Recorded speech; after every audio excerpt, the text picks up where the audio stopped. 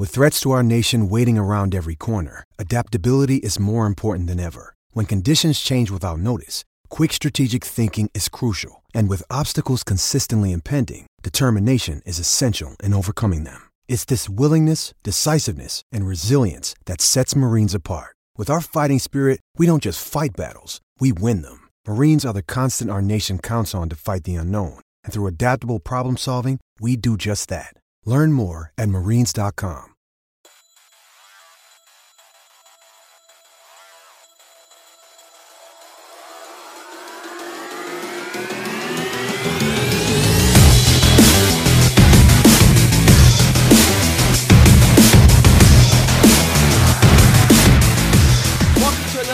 Of the Sooner Nation podcast, Matt, along with Rich, and we're talking Oklahoma football recruiting National Signing Day. The early period is coming up December 18th, and Oklahoma has some big names in the fold right now on the 2020 recruiting class, but maybe some big names coming in as well in the next couple of days. We're going to jump all into that full-fledged. But I want to start out just for a few minutes. If you guys listening in for recruiting information will just bear with us. I feel like we need to talk a little bit about Oklahoma basketball. The Sooners have been off following their last win that came against UNT on the road, 82-80, where they just kind of had to pull together in the final minutes of the game to come away with the win. Now they're going to play the next two games on the road, beginning this Saturday at Wichita State, and then Creighton is after that. This is a Wichita State team that just handed it to Oklahoma State, a team that had been really making a lot of waves in the Big 12. Wichita State right now has a 75-63 loss to West Virginia. And then they have an 80-61 loss on the road 80-61 win on the road in Stillwater. Shocker sitting at 8-1. Oklahoma's are currently sitting at 7-1. Both teams are found in the others receiving votes category. When you look at the top 25, this is a big test for Lon Kruger in Oklahoma. Always will be, considering some of the most recent history for Wichita State. They've put together some good teams. They've had some NBA level talent on the roster. Oklahoma attempting to mirror some of that success that we've seen, pulling in guys like a Trae Young. Obviously, you've got some of these veterans, as we'll call them now, in Brady Minnick and Christian Doolittle, who are really carrying it, along with the third member of these guys who are experienced, have a little bit of know-how on the collegiate basketball Division I level with Austin Reeves.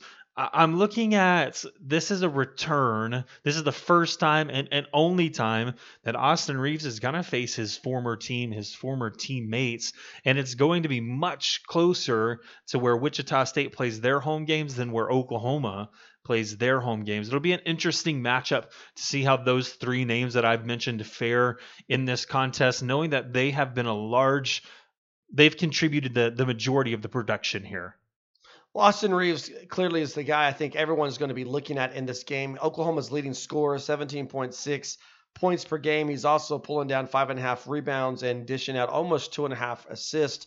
The thing about Austin Reeves, 43.6% from the floor, which is pretty good shooting percentage for this kid, who I think, to me, Oklahoma, when you look at the gravity of this class, this freshman class that they have led by Devion Harmon, I think they've gotten a bigger bang out of their buck with Austin Reeves than they initially thought they were going to get.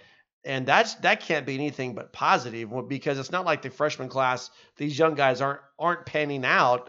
It's just Austin Reeves, I think, is maybe not when we're talking Lon Kruger, but I'm talking about Joe Fan and really Joe Media. I think Austin Reeves has been better than expected.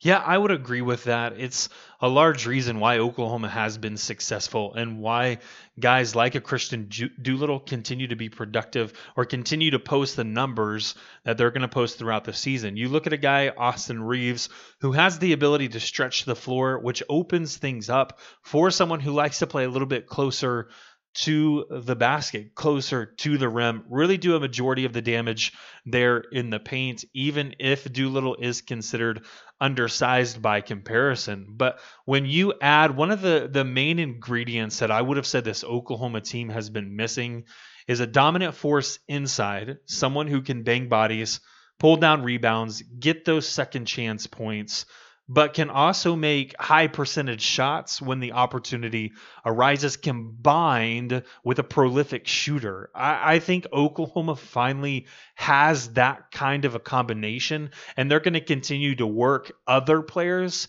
into that outside of Reeves and Doolittle that are only going to make them better as the season goes on.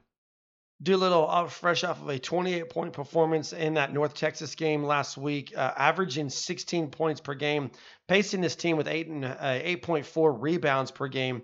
Austin Reeves still leading this team not only in points but also in minutes played, just under 35 minutes per game. Does Lon Kruger, a week off for finals, 7-1, does he have this team in position to go get a win on the road in this Wichita State game? I think so. You look at the one thing, Matt, you've been to practice. I've been to some of the practices. Practice? Not this year. Practice? But man, we talking practice. Sorry. We know that effort. See, the younger guys like you don't get that, but that's totally Allen Iverson right there. Dude, you've got to be kidding me. That was right my now. Allen Iverson You've got impression. To be kidding me. Practice? Us man, younger guys? We talking practice, man. So I'm just going to let you in on a little secret. Man, I had the alternate jersey with the number 3 and the Iverson on the back and the star on the front. Yeah, but you didn't know about Sixers. Practice. And then I had the shoes, the Iverson shoes. Yes, Matt. I knew about practice. No. Let me answer this question. Let me answer this question, okay? Because the big thing it manifests itself in deflections, takeaways, but Lon Kruger consistently preaches to this team effort. It's that hustle. And I believe when this group, and it's a young group now, but when they continue to buy into that, it's why they're going to be a surprise team here in the Big 12. But I also think it's a reason why they're capable, why they have the talent, and they have obviously the coaching to go on the road and earn a big win like this one. Well, let me tell you what scares me about this game. If you look at the two teams statistically, they pretty much mirror one another. Oklahoma 76.5 points per game. Wichita State 76.7 points per game. Sooners shooting 45% from the floor. Wichita State almost 42% from the floor. Oklahoma 4 blocks per game. Wichita State 4.4 blocks per game. Oklahoma 6.6 steal. I mean, it is just Wichita State 7.9. They're both on a 2-game winning streak. These two teams, when you look at the statistics of it, they mirror one another, but the game is played in Wichita, Kansas, not Norman, Oklahoma, and that's what bothers me. Yeah, let me ask this one question because we can look at the concerns. We don't have a large sample size, but generally speaking, when it comes to Oklahoma, when it comes to this specific team, they've had sluggish starts where it's been a very close game through the first 20 minutes. And then the last 10 minutes of the game, something happens and Oklahoma begins to pull away. That didn't necessarily happen against North Texas as Oklahoma trailed for a majority of the game before finally claiming a tie and eventually the lead there in the final few minutes. Is it, when we look at Wichita State, when we look at Oklahoma, is it something that's concerning, these sluggish starts, but these phenomenal final 10 minutes of the game? No, I think it speaks of two things. I think it speaks of, first of all, the youth of this team. You know, Doolittle's the only senior, Brady Manick being a junior. And then you've got so many young guys, including Austin Reeves, who's still a young guy, only in his second year of playing at this level, first year playing for Oklahoma. So I think there's a little bit of the filling the other team out type of factor. And I think some of his coaching with Lon Kruger trying to figure out what he's going to do, adjustments that he needs to make based off of how the teams are playing him. And Lon Kruger has been just phenomenal at that this season. And so I think it's a little bit of both. But again, Wichita State 6-0 at home this season. This game bothers me. It worries me. I think it sets up for Oklahoma to either get a really, really big win or a loss that most people say, yeah, we saw that coming. Let me give you the stats here in the final 10 minutes. During Oklahoma's 7 wins, 62% shooting from the field, 55% from beyond the arc. And that's just, like I said, the final 10 minutes of play. If this game is close and Oklahoma can replicate those numbers, we're looking at anywhere that's less than double digits in terms of a lead, whether that's Wichita State or whether that's Oklahoma heading into the final 10 minutes. I like Oklahoma's chances, but again, it's predicated on replicating those types of numbers when it comes to field goal percentages. Oklahoma, Wichita State, ESPN 2, 5 o'clock tip-off Saturday night. Basketball is on the road to Wichita. Football is making preparations to be on the road to Atlanta in the Peach Bowl against LSU in the college football playoff. If you don't have tickets to either one and you want them, we know exactly your source to go get those tickets. Vivid Seats is the top source for tickets for the events you want to go to.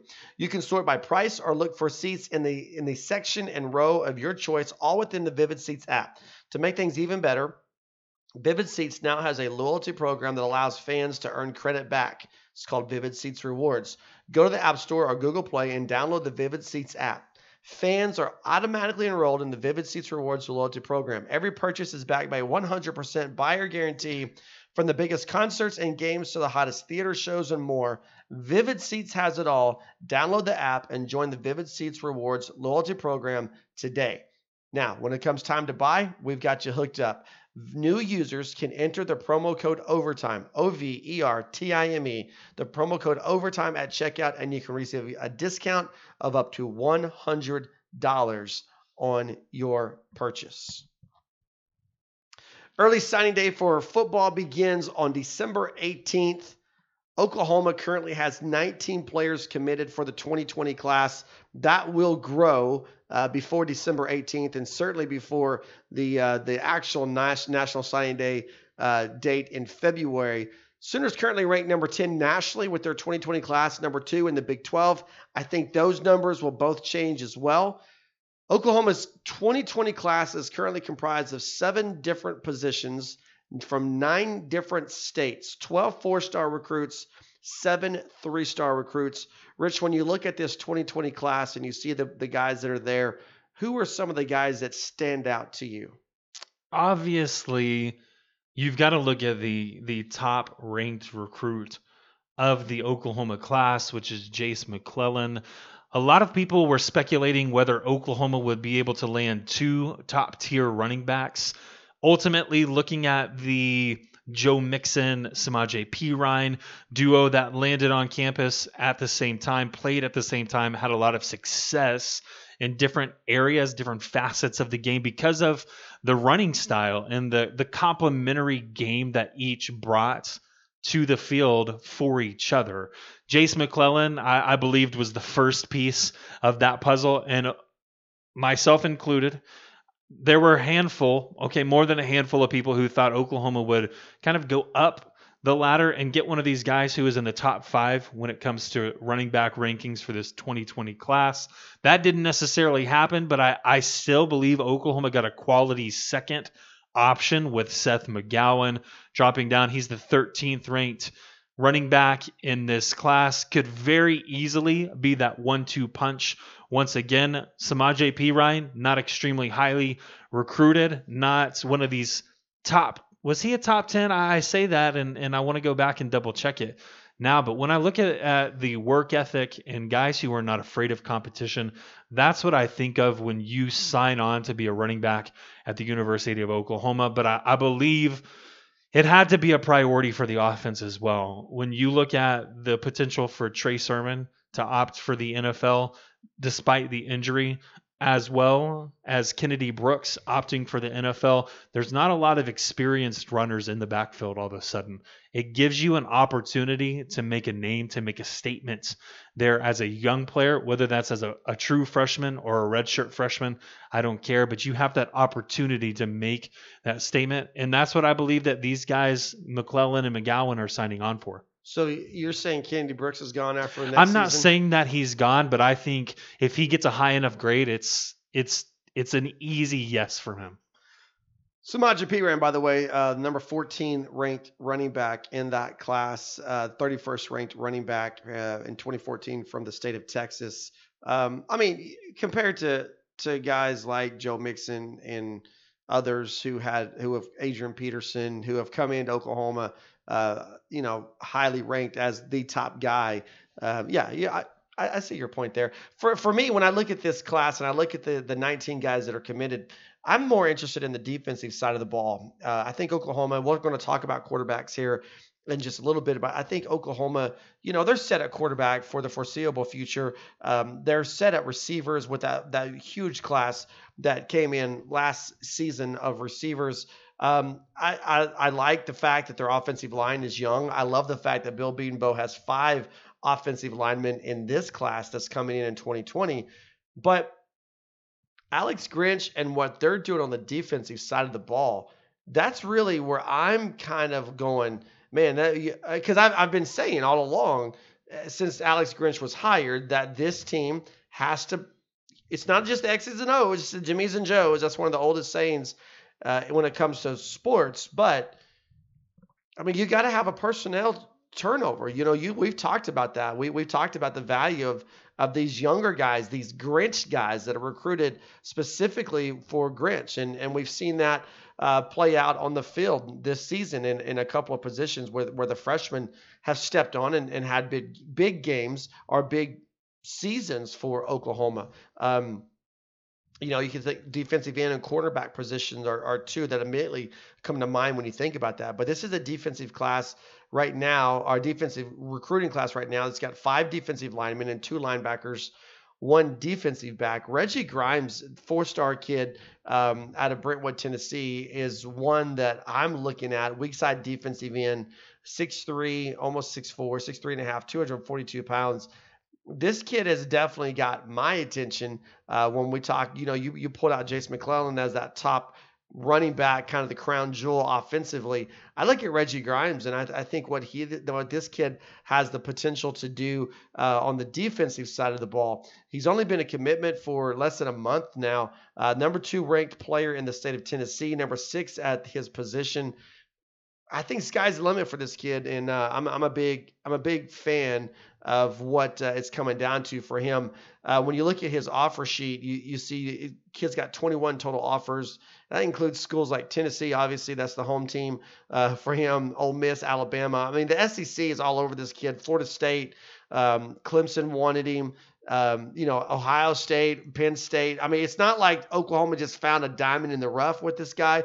They found a diamond that everybody knew about, and the Sooners were able to land him. And that's what I look at whenever we talk about this class, because everybody knows about the offensive side of the ball. Lincoln Riley just has it rolling offensively. But to me, this is a huge class for the defensive side of the ball, because it will be a full recruiting cycle for Alex Grinch and Odom and those guys to be able to come in here and do their thing. Now, when you look at this breakdown of Oklahoma's 2020 class, the 19 commitments that they have to this point, you've got 2 running backs that you've talked about. I mentioned the 5 offensive linemen. There's 4 at receiver, which just blows my mind when you look at the receiving class that they got in 2019 to have 4 guys already commitments for 2020. And then we talked about the defense, 3 defensive linemen, 2 linebackers, 1 defensive back. You got 2 guys that are listed as special teams guys right now. There's no quarterback here. Now, Oklahoma has an offer out, but there's they got plenty of offers out. They have one who's uncommitted, a specific offer out to get a kid who's still available. And, oh, by the way, his dad was just hired by Auburn to be the offensive coordinator. The question here, when you talk about this position, Chandler Morris, the quarterback out of Dallas, Texas, that we're talking about, Chad Morris's dad, if he were to go to Auburn, like a lot of people are saying now, if he were to go to Auburn, does Oklahoma or Arkansas? No, Auburn. His dad was the head coach at Arkansas, and they got fired, and now he's offensive coordinator at Auburn. But the question is this, though: if they lose out on Chandler Morris, does Oklahoma get a quarterback? Do they need a quarterback for 2020? I feel like I am going to be in the minority You're here going to say no, aren't with you? my statement. I am going to say no. I don't think it's an absolute need. Is it an oddity that Oklahoma, a program, by the way, who has produced back-to-back Heisman winners, back-to-back number one overall picks in the draft, is it odd for them not to have a commitment, not to have an offer out there with even some kind of leaning towards Oklahoma? It is an oddity. It's something that's very rare, and it's something that's very unexpected. However, you have to look at the 2020 class and recognize that these are ultimately kids who are saying, I'm willing, they have to say this up front. I'm willing to step into a situation and compete for a starting job with one person that many people, a majority, an overwhelming majority, are excited about, which is Spencer Rattler, and the guy who's potentially coming in behind you in the 2021 class, Brock Vandegrift. There's not many people that would be willing to step into that kind of a situation. And so it's an oddity that Oklahoma doesn't have a commitment. It's an oddity that they don't even have someone who's leaning, and the crystal ball projections that 247 Sports puts out, there's not even a quarterback that's leaning towards Oklahoma at this point in time. You're giving me this weird face, so tell me what you're thinking. Well, I think Chandler Morris. The last, and I honestly I haven't looked at it recently, but look up Chandler Morris. I think their crystal ball still had him with Oklahoma. And now, again, I could be wrong on that, but the last I looked, when I wrote the article about his dad going to Auburn, I thought they had him still favored for Oklahoma. But that said, Oklahoma currently has 6 quarterbacks on the roster. Jalen Hurts, senior, he's gone. Connor McGinnis, senior, he's gone. Everybody expects Spencer Rattler as a redshirt freshman to step in and be the next guy for this program. But here's the thing. If Spencer Rattler is that good, which most people think he is, I think he's going to be pretty dang good. If he's that good where he just kind of takes the reins of this program as a redshirt freshman, when you're with Lincoln Riley for 3 years, you're going to the NFL. Plain and simple. So I mean, heck, just give them 2, right? Well, I think 3. Historically, Matt, we've got 2 Well, I mean, Baker years. was 3. Kyler was 1. Jalen was 1. Well, Kyler Murray sat out, so he was there for a year. But the point I'm making as a starter, because 3 years, in 3 years, Spencer Rattler will have graduated. Right. There's no need to stay around if you're as good as advertised. So you're off to the NFL. So you can sign a guy like Morris, goes through a red shirt next year, and then competes with, I mean, we're talking 3 years later before Vandegrift is competing with anybody for this starting quarterback position. You never know what's going to happen in 3 years. That said, I also believe there's a really, really good chance that you're going to see, Mordecai, Schaefer, some of these guys. Schaefer's a redshirt junior this year. He's got 1 year left. Tanner Schaefer's not going to be a guy. The spring competition, the way things hold right now, the spring competition will be between Spencer Rattler and Tanner Mordecai. So if you're Tanner Schaefer, what are you thinking? I have no chance here. I got 1 year of eligibility left. Why not go play somewhere? Why not go to Arkansas State? Why not go down to Division II? Why not go somewhere where you can play for 1 more year, your final year of college football? And then I think there's a chance. I mean, look, everybody. Here's the thing with Lincoln Riley. Some people love this. Some people hate it. I'm kind of indifferent because you see through the cracks. But Lincoln Riley's not going to name a starting quarterback based off of the last 2 quarterback competitions we've seen. Austin Kendall going up against Kyler Murray. Everybody knew Kyler Murray was going to be the starting quarterback, right?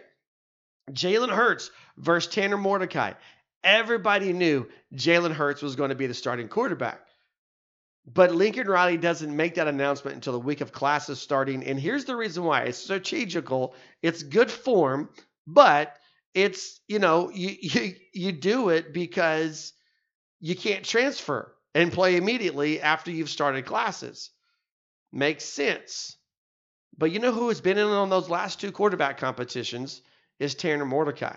Tanner Mordecai knows what's up. And if Tanner Mordecai can't have a clear advantage over Spencer Rattler after the spring, again, you're talking about a kid who's going to be a redshirt freshman, and you're Tanner Mordecai. You don't have enough time to wait him out if you want to play on this level. Tanner Mordecai was not just a slouch as far as his recruiting goes.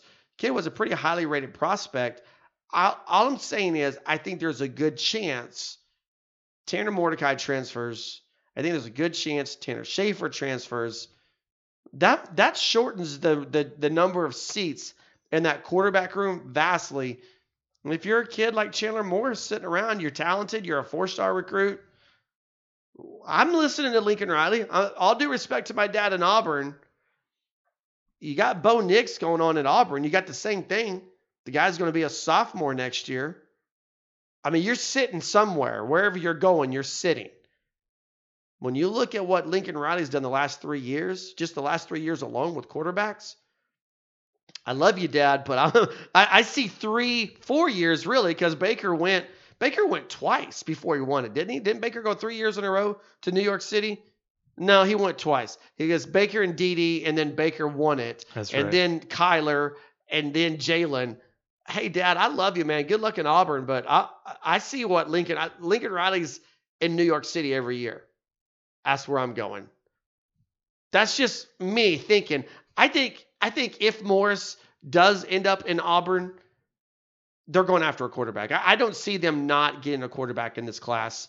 They may go for a stopgap. It's a JUCO kid that can come in for 2 years. They've got to build depth. You got 6, you're losing 2, potential of losing 2 more through transfer. I say they're going after somebody, and you might as well take the best option, which is Chandler Morris. Okay. So we're just going to leave it at that. Disagree. Yeah, I mean, I have nothing to add to it because you make a valid point. And the reality of the situation is Oklahoma should take a quarterback. When we look at want versus need, I'm looking at it from the perspective of, is it a necessity?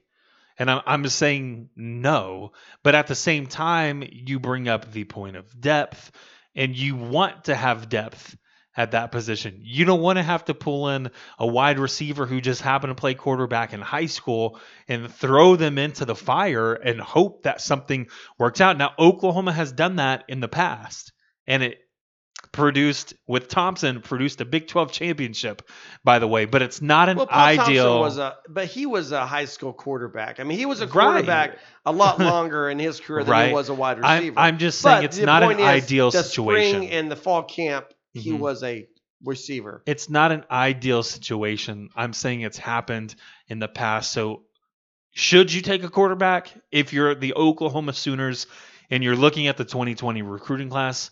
Absolutely. Is it a necessity? I don't believe so. I don't think they're losing 2 to transfer either, though. But I mean, so that's debatable. I'm not saying that's going to happen. You would at least admit there's a possibility of one.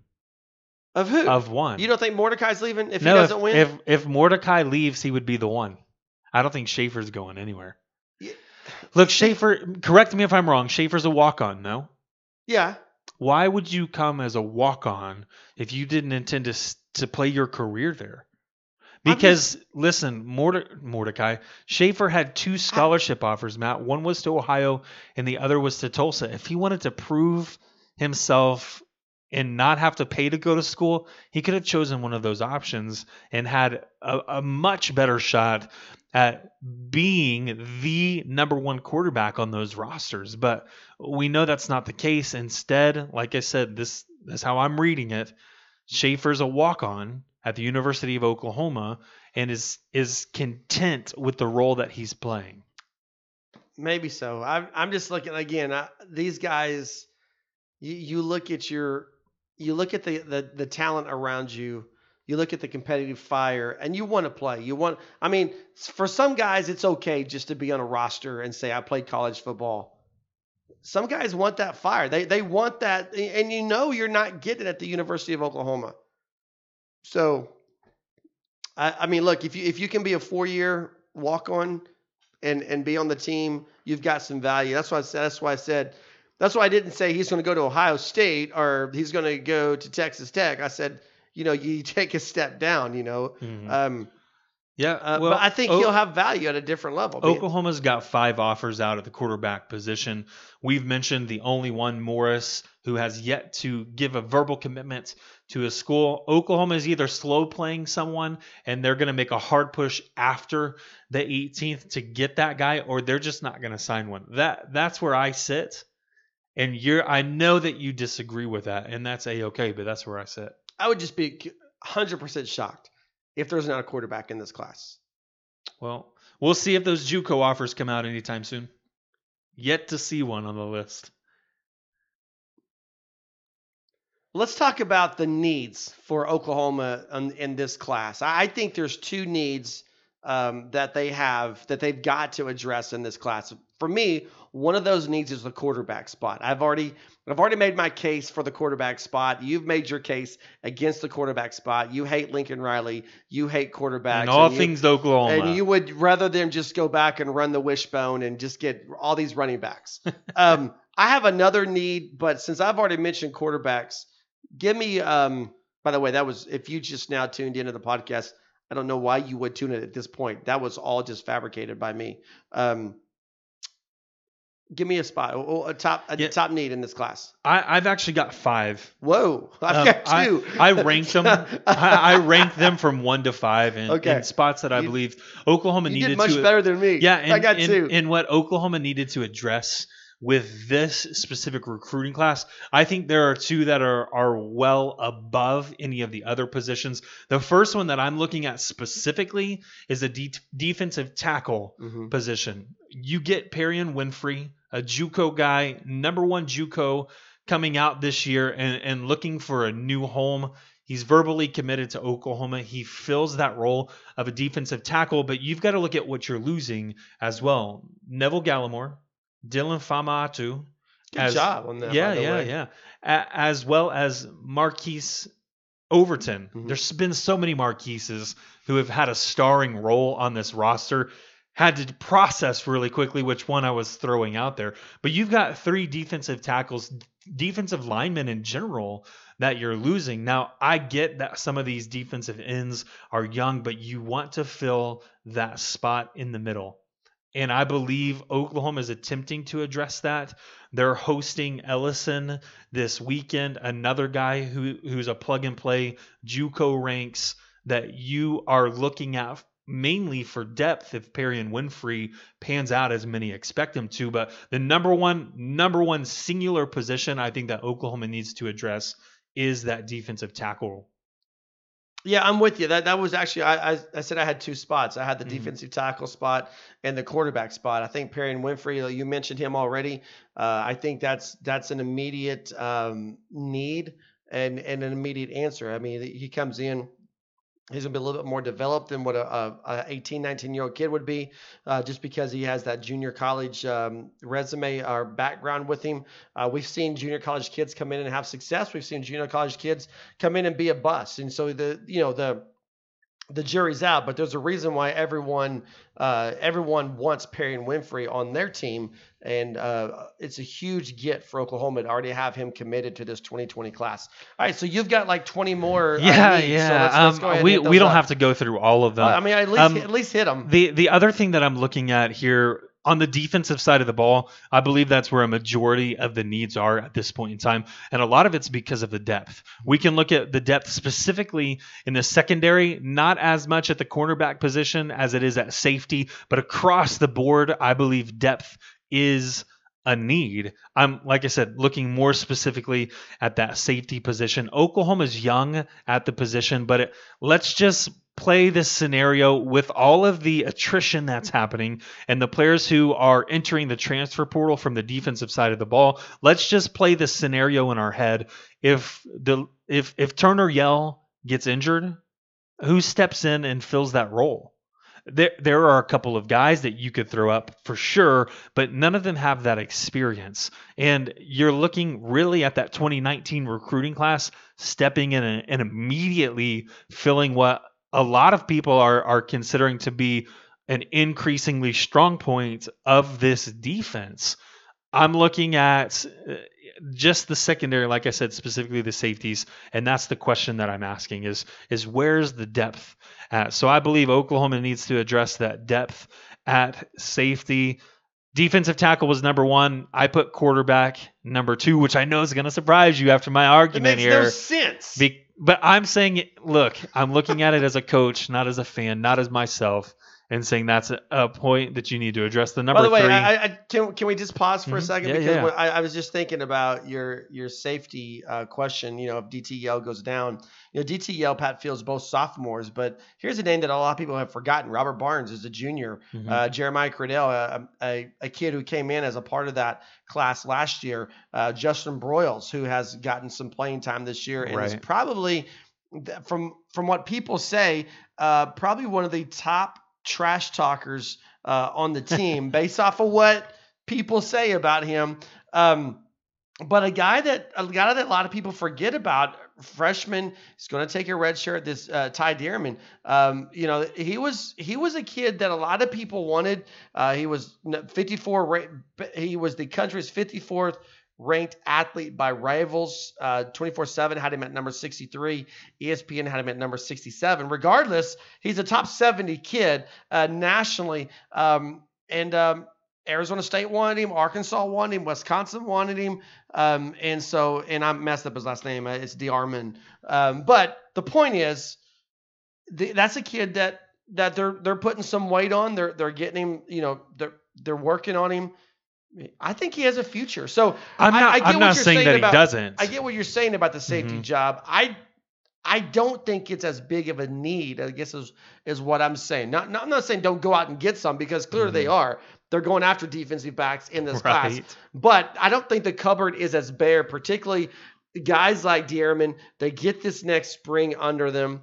Whatever. You know me and names. But the point is, they get a spring under their belt. They've already got a fall camp. They've already got a season. You get a spring, you get another fall camp.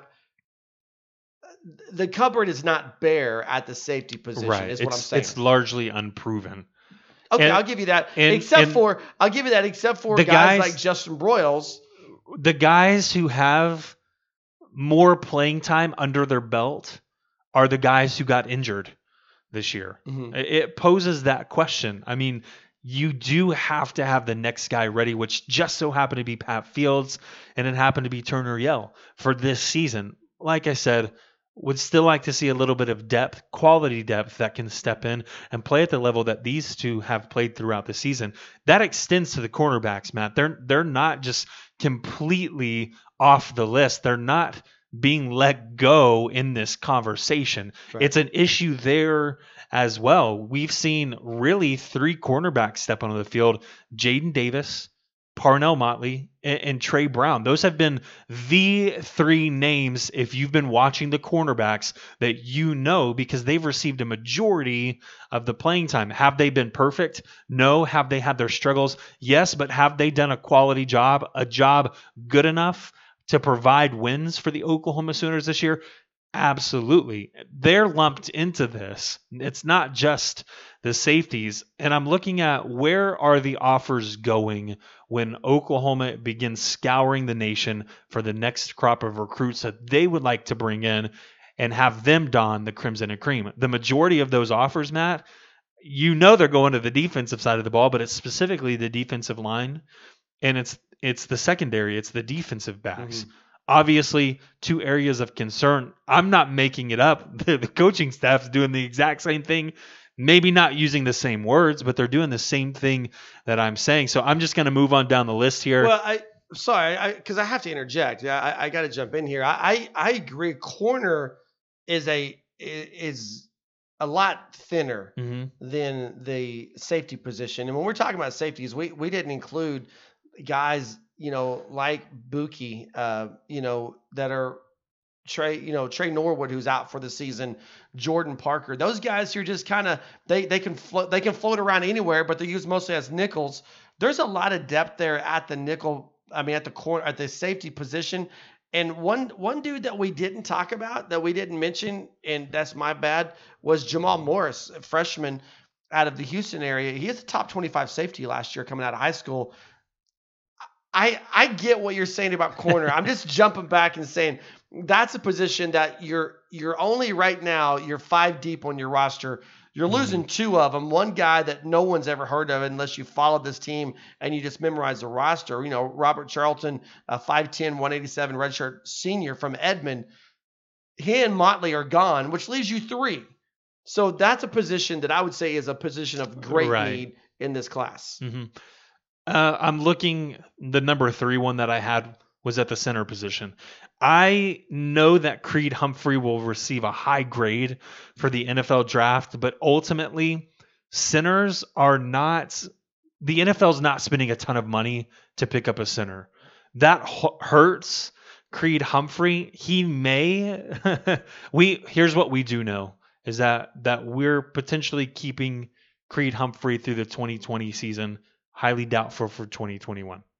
I think that's a legitimate possibility. I think he's back. I think earlier in the season, you know, you go back even 2 months ago. Right. I think there's that chance that I don't think he's going to grade out high enough. He's still going to grade out high, but this is a guy that could, one more year under his belt, can be a top 10 pick. I agree. And so I think he comes back for that. And that's why I threw in the disclaimer of the NFL's not just throwing money at centers specifically. They're looking at other positions along the offensive line, specific to the blind side of their quarterback. Needless to say, you do have to address that situation at some point in time. Who comes in? It would be beneficial if you could get a guy this year, quality player at the center position who could learn under a Creed Humphrey next year and then step in and fill that role as a redshirt freshman or get playing time as a redshirt freshman and then take over in a starting role as a sophomore. So the center's a position I would like to see Oklahoma address. We've mentioned the defensive backs, which was number 4 on my list. And then number 5 was the rush linebacker. Oklahoma, obviously, we can look at linebackers as a whole, to be honest with you, because the potential for Kenneth Murray to declare for the NFL draft is extremely great at this point in time, unless he just wants to win a national championship and it doesn't happen this year. I don't know that he'll get a better shot than he has this year. We'll talk about that later down the road when we start previewing LSU and Oklahoma, but you've got to look at, like I said, that rush linebacker. Oklahoma's got some quality players on the roster who can fill that role. They brought in some from the previous recruiting class, but I'd like to see. We had the Eric Strikers. Where have those guys been? The guys that have really made their living in the backfield by being a guy who simply puts that pressure on the quarterback. Of those need positions, something that stands out to me, Oklahoma currently has 5 offensive linemen for this 2020 class, 1 defensive back. Hey, I just want you to know, those offensive linemen, majority of them are guards, side note, but at their position, they're ranked inside the top 6. 3 of them are ranked inside the top 6 at their position. How crazy is that? Well, again, it's like it's like Lincoln Riley with quarterbacks. You see what Bill Bedenbaugh is doing with offensive linemen. Why would you not want to be, why would you not want to come play for Bill Bedenbaugh? Nate Anderson, the top offensive guard in the 2020 class. Andrew Rame, the top second offensive guard in the 2020 class. Aaron Parks, the number 6 offensive guard in the 2020 class. Did you just say Aaron? No, I said Aaron. Oh. My bad. When you move to the tackle position, Anton Harrison and Noah Nelson. Harrison top 21 in the tackle position, and Nelson number 38 in the tackle position. Yeah, it's a lot of talent coming in on the offensive line. So it leads us to the question of who do we expect to show up on this 2020 class? Who are some names of some guys who have not yet committed, but we think that they will? We're going to look into our own crystal ball, if you will, and say this kid is coming to the University of Oklahoma. There were 3 that I feel comfortable about. I think there's a couple more defensive backs out there that ultimately I'm like, yeah, they're going to sign. They're going to commit with Oklahoma. But there's 3 names out there that I feel pretty confident about. You probably got 30 names because you No, totally not outplayed at me on all. the positions of need. How many names do you have? I have 2. Okay, good. I have 3. I've got more than you. All right, so I'm gonna throw one out there. Well, you go first. Okay. One of the guys I believe Oklahoma will ultimately sign, whether that's the 18th of this month or whether that's the first week of February, I don't know. But a guy Oklahoma hosted, seemed like they had a good connection, seemed like this specific prospect began leaning heavily towards Oklahoma, just from what I was reading, was Justin Harrington at the cornerback position. I think he's a guy that Oklahoma, because we talked about the depth, the need for depth in that secondary, he's a guy who has experience on the collegiate level. He's got a college strength body, however you would like to label that. He possesses that already and is more of a plug and play guy than anyone I think that Oklahoma is bringing from the JUCO ranks besides Perry and Winfrey. When I'm looking at who could Oklahoma potentially get, he's at the top of my list.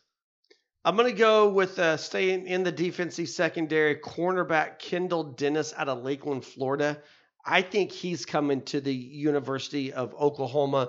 He's got multiple offers. Obviously, his list is narrowed down. I think he's coming to OU. Okay.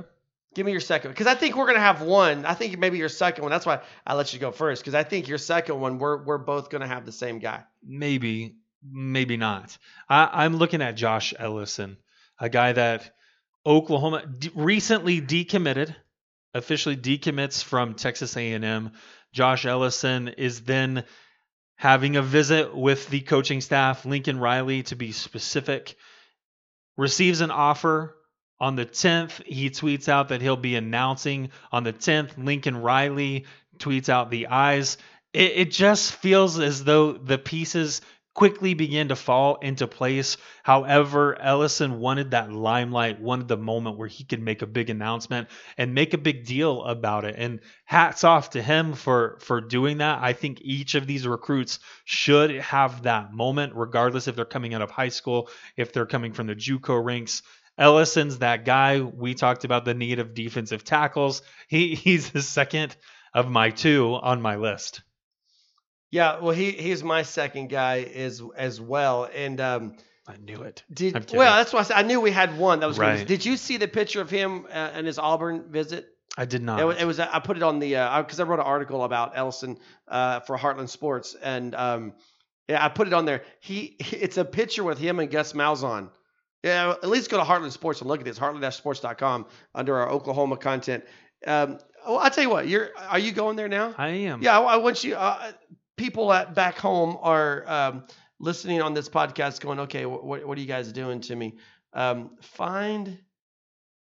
It was after the Big 12 championship that I posted that, so it shouldn't be that far down to look for right there.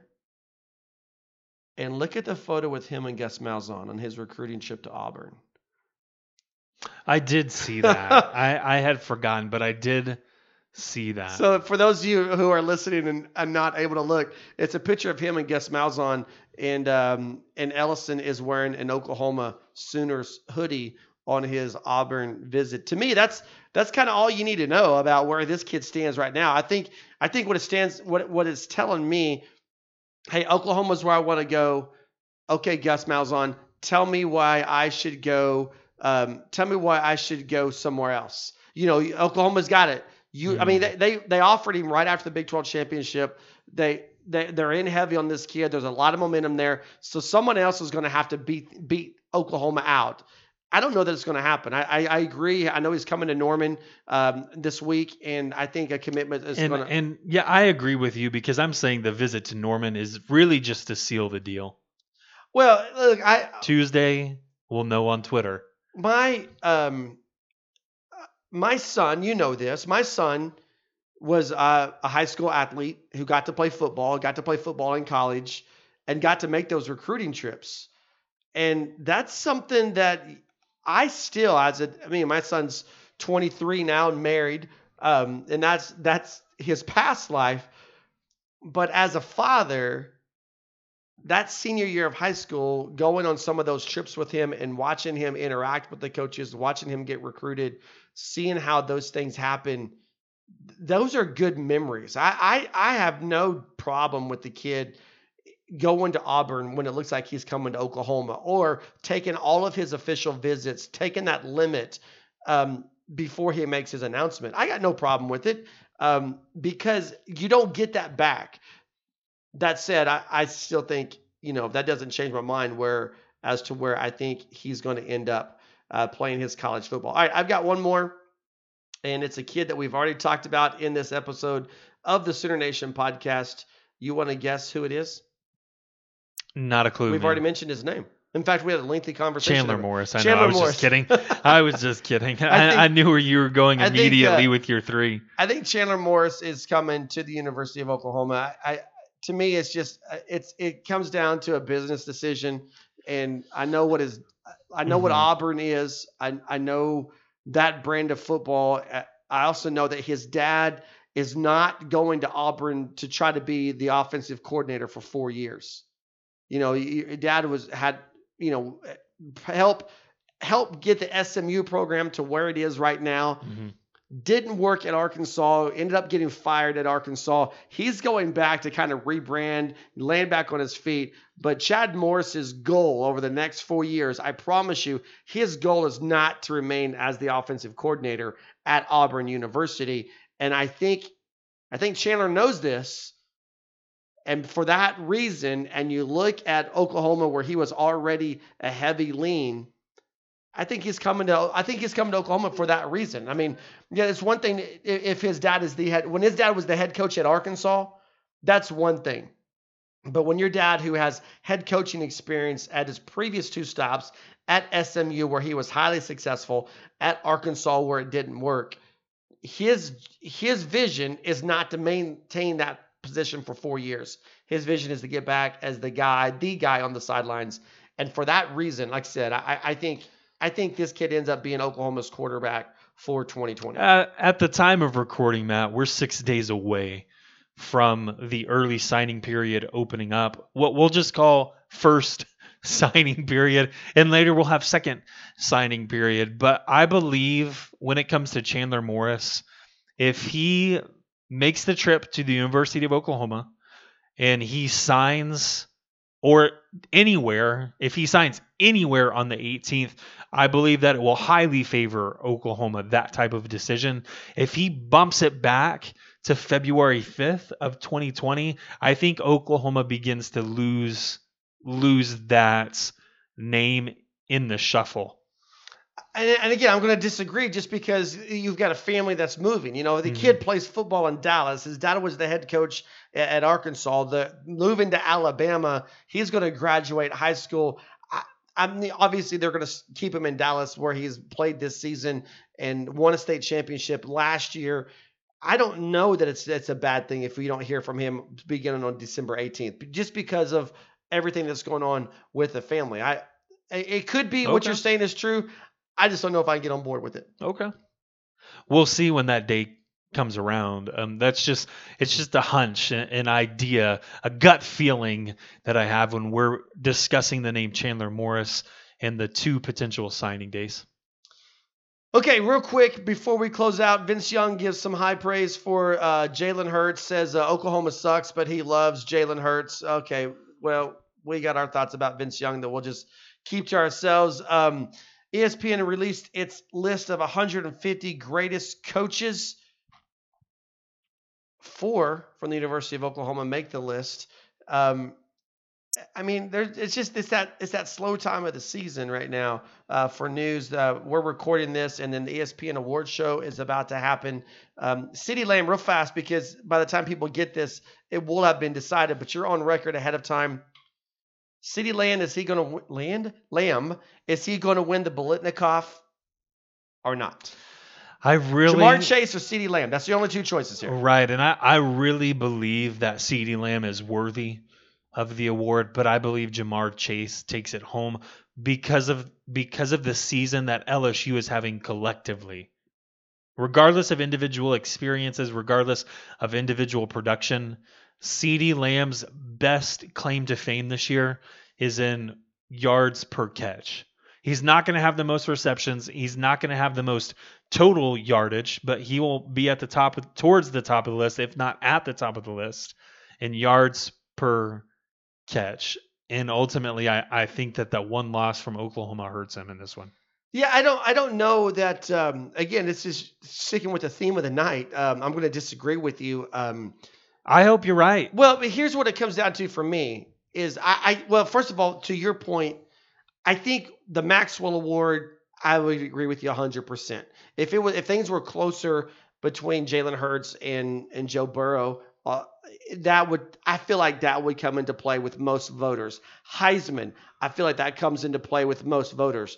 For me, when I get to vote for the Biletnikoff, and I tried to be as objective as I possibly could with these two guys, where Chase has more yards. When you look at touchdowns, yard per catch average, CeeDee Lamb is astronomical in yards per catch. He's almost 21 yards per catch. But name me, this is what it came down to for me. I watched film on both of them. Of course, I've been watching CeeDee Lamb all season long. I do think it might have hurt him a little bit to miss that Baylor game because of the medical issue. But name me a player in the nation, in all of college football, who's more dangerous with the ball in his hands than CeeDee Lamb.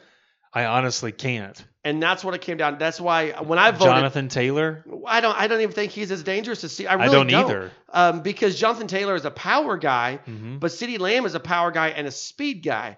And he's also shifty. Right. I mean, CeeDee Lamb's not trying to cut through an offensive line. I actually did an interview earlier today with another outlet about this very thing. And here's what I said, because they were like, oh, Ja'Marr Chase, CeeDee Lamb, and yeah, you're a little bit of a homer when I said I took CeeDee Lamb number one. But here's what it came down to for me. Go back to the Texas game, and you can pick just about any touchdown. But you remember the touchdown where he's bracketed. He's got 6 guys around him. He ends up scoring. From that play to what we saw last Saturday in Arlington, the 77-yard run after the catch that he had with, in that first quarter, that was an amazing play. And in between those two games, you've got about 4 or 5, maybe even 6, a half a dozen plays that CeeDee Lamb with the ball in his hands just made you think, how did he do that? Right. And I don't get that from Ja'Marr Chase. Mm-hmm. So that's why I went with CeeDee Lamb number one. That's going to wrap it up for us. He's Rich. I'm Matt. Thanks for listening to Sooner Nation Podcast. You can catch us online at Heartland Sports, heartland-sports.com. We're on Twitter at Sports Heartland. You can find the Sooner Nation Podcast on Apple Podcasts. We're on Spotify. We're on TuneIn. We're on iHeartRadio. Wherever you listen to us, don't just keep listening. I mean, we do want you to keep listening, but give us a positive ranking. We would appreciate that as well. We'll be back next week to really start breaking down Oklahoma, LSU, and the Peach Bowl. Boomer Sooner, everybody. Have a great weekend.